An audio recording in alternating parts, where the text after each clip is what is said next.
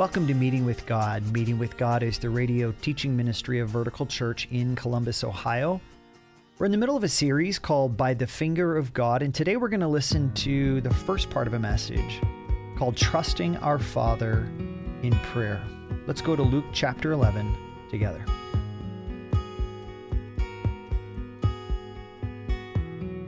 While I was away, I have a journal full of things that God was putting on my heart. One of the words that God really put on my heart during this next season for my life and my ministry and our church is the word multiplication. And the word multiplication is a lot in Scripture. If you think about Matthew chapter 25, it talks about multiplying talents, 5 talents, 2 talents. One who sat on his talents didn't multiply. Multiplication is throughout Scripture. Another place, 2 Timothy 2:2, Paul told Timothy, he said, I want you to take what I've given you, Timothy, and I want you to take it. I want you to give it to other people who then will be able to give it to others and still others. And I want you to multiply the impact of what I've poured into your life and what the Lord had poured into Paul's life. Multiplication is everywhere, but here's a question. What about your life? What about the impact of your life spiritually? Have you thought about this? I had a lot of time to think. I would encourage all of us from one time or another. It's good to get away and to think. What does God want out of my life? Now, you'll be glad to know I discovered that God's calling in my life is not to be a baseball player, and we settled that once and for all, and it is to be a preacher. That was a really easy discussion. But sometimes it's good for us to pull back and say, God, what do you want to do through my life? How do you want to use me? How do you want to use my influence so that when I come to that final day or when Jesus comes to bring me back to be with him, that I have maximized the impact of my life for the glory of God? Now, as I've been thinking about this idea of multiplication and of influence and using our lives for the glory of God, I can't get away from the fact that the single biggest factor in whether your life as a believer will be about multiplication or will be about minimization, if you will, comes down to the word prayer. Okay? God can do a lot through energetic effort. I've seen God use my life. I've seen God use many of your lives over the last few years as we've served and as we've put our head down and said, God, would you use these efforts? And we stepped up to the plate and we did things. And that is a very important part of serving the Lord. But I'm going to bring us back to something again and again and again, because all of those efforts, good as they are, cannot be multiplied or have exponential effect apart from prayer. Because it is not us that does the work fundamentally. It is not us that gets the breakthroughs. It's not us that reaches that person beyond our reach and brings them to Jesus Christ. That's the work of God's Spirit. And that only comes, or many times comes, in answer to prayer. Prayer. I was listening to a message while I was away. This person was talking about the seasons of their particular church, and he was referencing that every time the church made a new step forward, went into a new season, it also meant that there was going to be a new level and new season and new depth in prayer. God does not move things forward with the same amount of prayer, the same amount of fervency, the same amount of what's on my prayer list yesterday as he wants to do in the future. There is a level of fervency. Another verse that God put out, a whole stack of verses that God was speaking to me through. One of them was James 5:16 through 18, which says, he says, Elijah was a man just like us. I really like hearing that. I need to hear that. I don't have to be somebody great to pray. I just have to be the person God's made me to be. But it says he prayed fervently, and God shut up the heavens and it did not rain. He prayed again and it did rain. I'm going to tell you, an average man named Elijah did something unusual that shook the nation of Israel. And I'm praying that God's going to do that through us. God's given me more of a heart than ever before for the city of Columbus. This is where God has put us to change things, to be a part of what he's doing. But it's only going to come in answer to prayer. Let me just give you something before we dig into the text. The great thing about prayer, it's not a gift. You're like, well, I'm not gifted. Prayer doesn't come down to gifting. A prayer doesn't come down to my talent or my level of resources. It doesn't come down to your level of experience. It only comes down to your level of fervency. Any one of us, no matter whether we're in a place with much influence, worldly speaking, or minimal influence spiritually, it doesn't matter, because if we can influence the heart of God in prayer, we are influencing more than any other way we could in prayer. 1 Timothy chapter 2 and verse 1. Paul says this. He says, first of all, and by that it means not first as in a list, not first, second, third, fourth. First of all means most importantly, most important in this letter. First of all, or most important of all, I urge that supplications, prayers, intercessions, and thanksgivings be made for all people. Let me stop there. Notice that he says, I urge. I don't know what you were expecting once he said, I urge, but he could have said a lot of things. And as people who love God and love God's word, I could have put a lot of things in that blank, right? I urge that you guys get along. How many would be great? Church actually gets along. The people that Jesus loves actually love each other. That would be awesome, right? Or how about this? First of all, I urge you that you all learn how to share your faith with other people. That'd be awesome. So many dying people in this neighborhood. I tell you, more than ever before, when I'm in places, God's Spirit has just been reminding me of just looking around at people going, are they ever going to hear the message of the gospel? Yeah, what's God going to do through my life so that they do hear the message of the gospel, and if at all possible, by God's grace, they come to know Jesus Christ? That's not what he said. He didn't say, first of all, I urge you, get back to the Bible. Start getting back to Isaiah. Have you been reading that lately? And haven't you been reading? Get back to sharing testimonies of what God's doing. That's not what he says. He says, first of all, I urge you that prayers, supplications, thanksgivings be made for all men.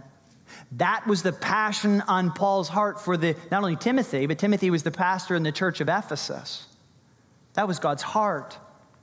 God wanted the church in Ephesus talking to him, that his power would be poured out in that region. Now, why is prayer important in the church? You're like, Pastor, it's one of our pillars. I hope you already know that prayer is important. Well, think about this. Prayer tells you a lot about a church, and it tells you a lot about a person. Prayer tells you what they believe about God and about God's word. See, I can say that I believe this all day, but it's when I get on my knees that I'm acknowledging the sovereignty of God over everything. Okay, I can say I believe that I should forgive. But until I pray for my enemy and say, God, work in that person's life who doesn't deserve any grace any more than I did originally, would you pour out your grace on that person? That's when I believe God's word. It says a lot about what we believe about God's word. Here's another thing it says. It says about what we think the source of a successful ministry is. Okay, is it an energetic pastor? You did get an energetic pastor back, okay? If we had a pastor that was a little taller, that was a little more like this. I remember somebody came here one time, they listened on the radio, and they said, you're different than you are on the radio. I was kind of curious. I was like, so what do I look like on the radio? He said I looked taller and older. So, but what do we think is the source of a successful ministry? Is it a more dynamic person? Is it better options in ministry? Is it better music? Is it more trendy marketing options? Or is it prayer? Because if it's prayer, we're saying that God is the source of all faithful, successful, fruitful ministry. Prayer says what our priorities are. If you want to see God do great things through your life, if we want to see God do great things through our church, it's going to be about what our priorities are. I love Matthew 25 and the parable of the talents. He keeps pressing on the fact, but what did you do to multiply what I gave you? And that's the question for each one of us. It's the question I've been facing up to for the last couple of weeks, but it's the question for all of us. What will we do to multiply? And I'm telling you, multiplication comes back directly to what we think about prayer. If prayer is our priority, if prayer is our source, if prayer shows what we believe about the Lord, then we'll be passionate in prayer. Now notice what Paul says here. Look back at the text, chapter 2, verse 1. He says, I urge that supplications, prayers, intercessions, and thanksgivings be made for all people. For all people. Now you might be sitting here going, well, what's the difference between these types of prayer? Anybody curious about that? Like, okay, so what's the difference between supplication and prayer? Why did he have to say it 4 times? Was he just saying it for emphasis? Let me just quickly tell you what the difference is here, as having studied this a bit. A supplication is specific requests about direction, about provision. It usually has a sense of urgency or of pleading. I need this. This is not, Lord, thank you this morning that you're God, that you're sovereign, that you're, listen, God, I need something and I need it bad. My child is ill. You see that story throughout Scripture. My child is ill. My family member is in a bad place. God, I need something, and this is not like 5 years from now. Lord, you need to do this now. I have an urgency. I think God's calling us to more of that. Here's the second word, prayers. This is general request. This is ongoing. There's a sense to which our prayer, adoration, confession, thanksgiving, a lot of those are just regular. Those are things we do every day. Those things we do every month. Some things are not going to change in my prayer life. I want to get up every morning and remember who God is, that he's on the throne, and talk to him about that a little bit. Then there's intercession. Now that's the concept of intervention requests. Intervention. Intercession means to come before someone on behalf of someone else. I don't know who's in your life today that has quite a bit of distance between them and the Lord. But they might need you to intercede before the throne because they can't come in the throne room yet. Intercession. Here's the last one, thanksgiving. Thanksgiving is the overflow, you might say, of previous requests. It's where God's provision and providence have shown up. It's where we've seen that God is good, that God causes all things to work together for good. And we need to give thanksgiving, reminding God what he's done, and giving thanksgiving, notice it says, on behalf of other people. Thank you, God. Thank God this morning that we have some people that are running the city of Upper Arlington. Because if we didn't, we'd be in a state of chaos. Thank God for so many things that sometimes we don't think to thank God for, especially if the person doesn't fit our color, red or blue. Sometimes that changes whether we're really thankful for people and how God has used them. Notice that it says to make these for, I'm going to ask for your help in this. It says, I urge that supplications, prayers, intercessions, and thanksgivings be made for, what's the word there? All people. All people. You know why he says all people? Because all of us have our own natural prayer list, right? But God wants us to lift our eyes and to begin to pray for those for which we have maybe never prayed for. He says, I want prayer for all people. And he's thinking about Ephesus in particular. That was a huge city in the Roman Empire, a lot of influence. But he was saying, I want you to pray for people outside your box and under your skin. Does that expand your prayer life right there? Expands mine. God wants us to pray for all people. Even, here's another way if you're not sure, if you can't, I can't think of some all people that I don't pray for. Well, just write this down. Even and then blank. Okay? And if you can answer even them, even that person that I don't even think God could save them. Okay? We would never say that in church, but we say it in our hearts. Even so-and-so, all people, all people. This is Pastor Luke Ahrens from Vertical Church. You know, as a result of listening to Meeting with God Daily, I hope that your passion for Jesus Christ is growing in such a way that you're learning to share your faith with others. You know, that's something that our church is committed to, equipping men and women to share the good news of Jesus through personal witness and church outreach. And if you don't have a church here in Columbus, Ohio, we'd love to have you join us this weekend. Go to verticalchurch.life. Paul expands on that verse 2. He says, for kings and all who are in high positions. Why pray for leaders? Well, like everyone, they need Jesus Christ. And if they know Jesus Christ, they need to grow in Jesus Christ. Here's another thing for leaders of all types. They need strong marriages. Here's another thing for healthy families, for how to deal with pressure, for how to put the right advisors in the right places, for influence. And here's what Paul says in response. He says, that we may lead a peaceful and quiet life, godly and dignified in every way. Paul understood that leaders were the key to influence. If you want to write this passage down, this is what Paul was thinking about. Acts chapter 19. The story of how God had worked in the city of Ephesus and how a leader had been used to protect Christians. You can read that in Acts 19 and 20. Leaders are important for the protection of freedom. They're important for the financial stability and for order versus chaos. Think about how the freedom and financial stability and order is so critical for the gospel to expand. Think if the Roman Empire had been in chaos when Paul was preaching the gospel throughout Asia Minor, Turkey, Greece, maybe even to Spain. It was the stability of the empire that allowed him opportunities to reach more people with the gospel. And I would tell you that's true today. And if we don't pray, what's the gospel being spread in Europe, the gospel being spread in the Middle East, lights are going out unless we pray. God's word increases and prevails mightily, as Acts 19:20 talks about, when prayer is a priority. Let me give you the first point. The rest are going to come quickly. My urgency in prayer is the catalyst of God-given transformation. Now, why don't we have urgency? Why is it that I don't feel like praying sometimes? You're like, you're a pastor. You should want to pray all the time, don't you? Do we always feel like doing all the stuff we should do all the time? Like, tell me like the truth.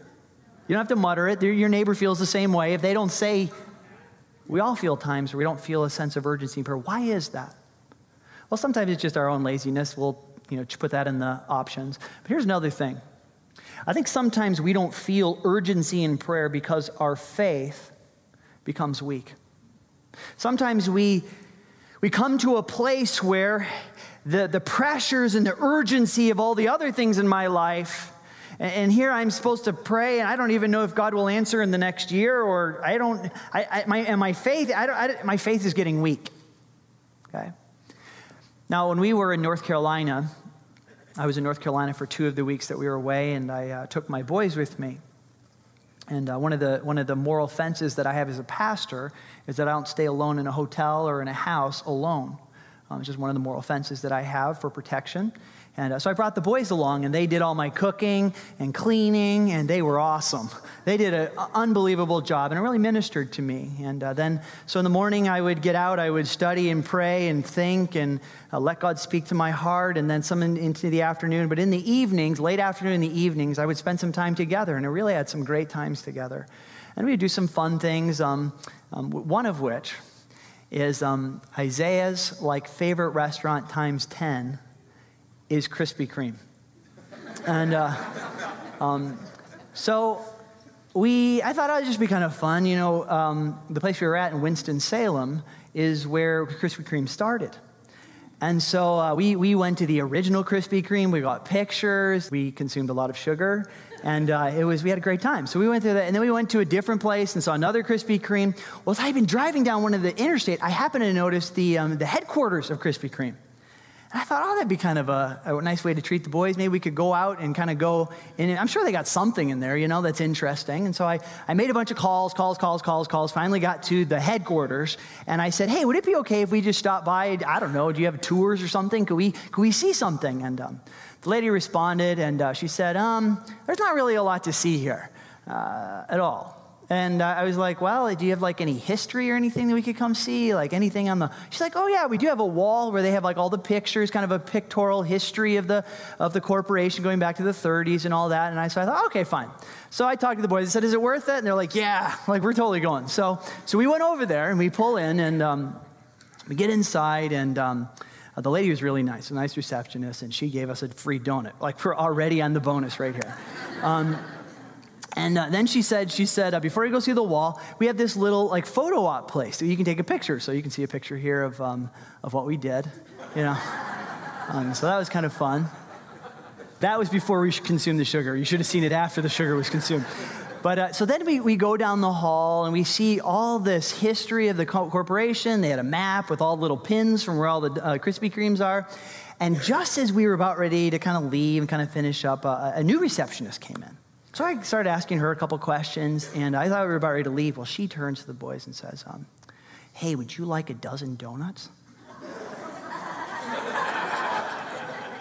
So they got a box, and it was like, here, raid the whole thing. They had this big display, for all the executives. And she just raided it. She's like, would you like a drink or something? We have a fountain thing back there.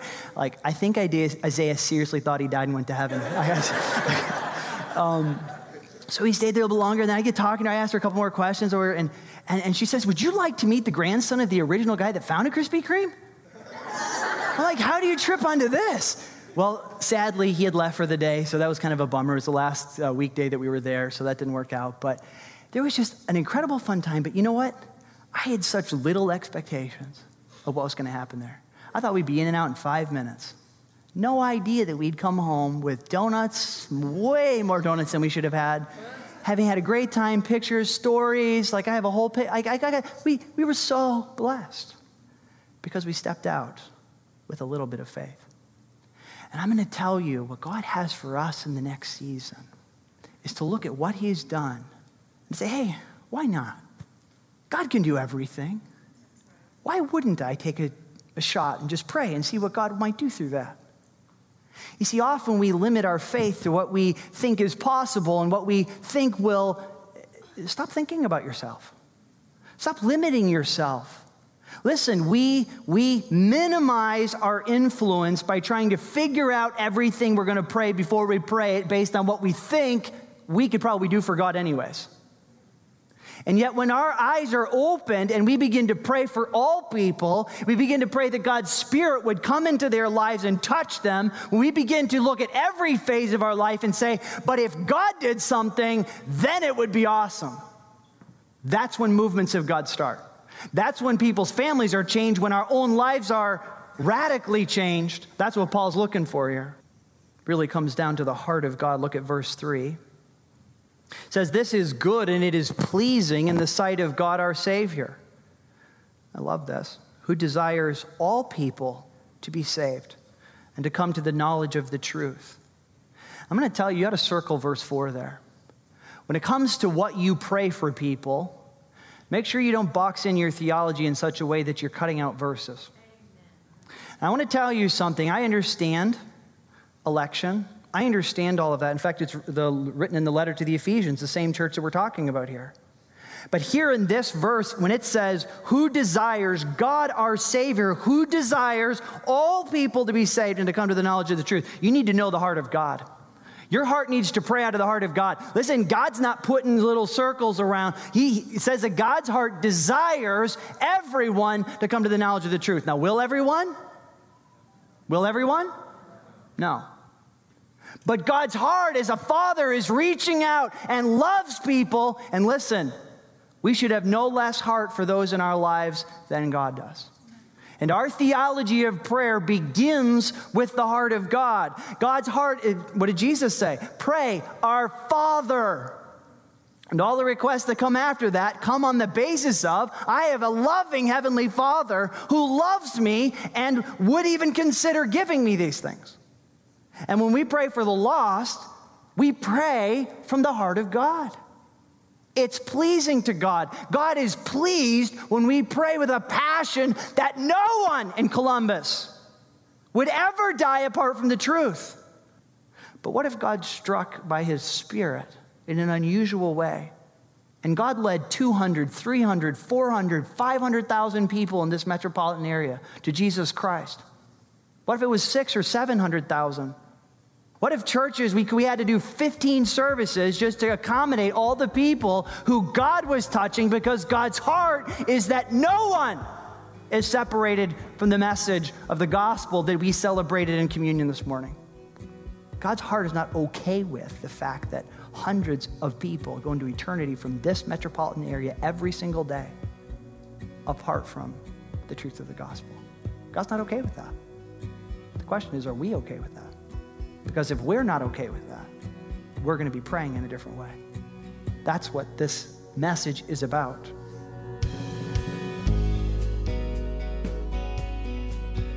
Thank you so much for listening to Meeting with God, the radio ministry of Vertical Church in Columbus, Ohio. We hope you were encouraged in your own relationship with Jesus Christ today. If you would like to hear other messages from Pastor Luke Ahrens, please subscribe to our Vertical Church Columbus podcast. There you will find an extensive collection of sermons from Vertical Church worship services and other unique content from Pastor Luke, which will enrich your faith and point you to Christ. You can find the podcast by searching Vertical Church Columbus wherever you get your podcasts. Thanks so much for spending part of your day with us. As always, we hope you'll join us here tomorrow at the very same time for your Meeting with God.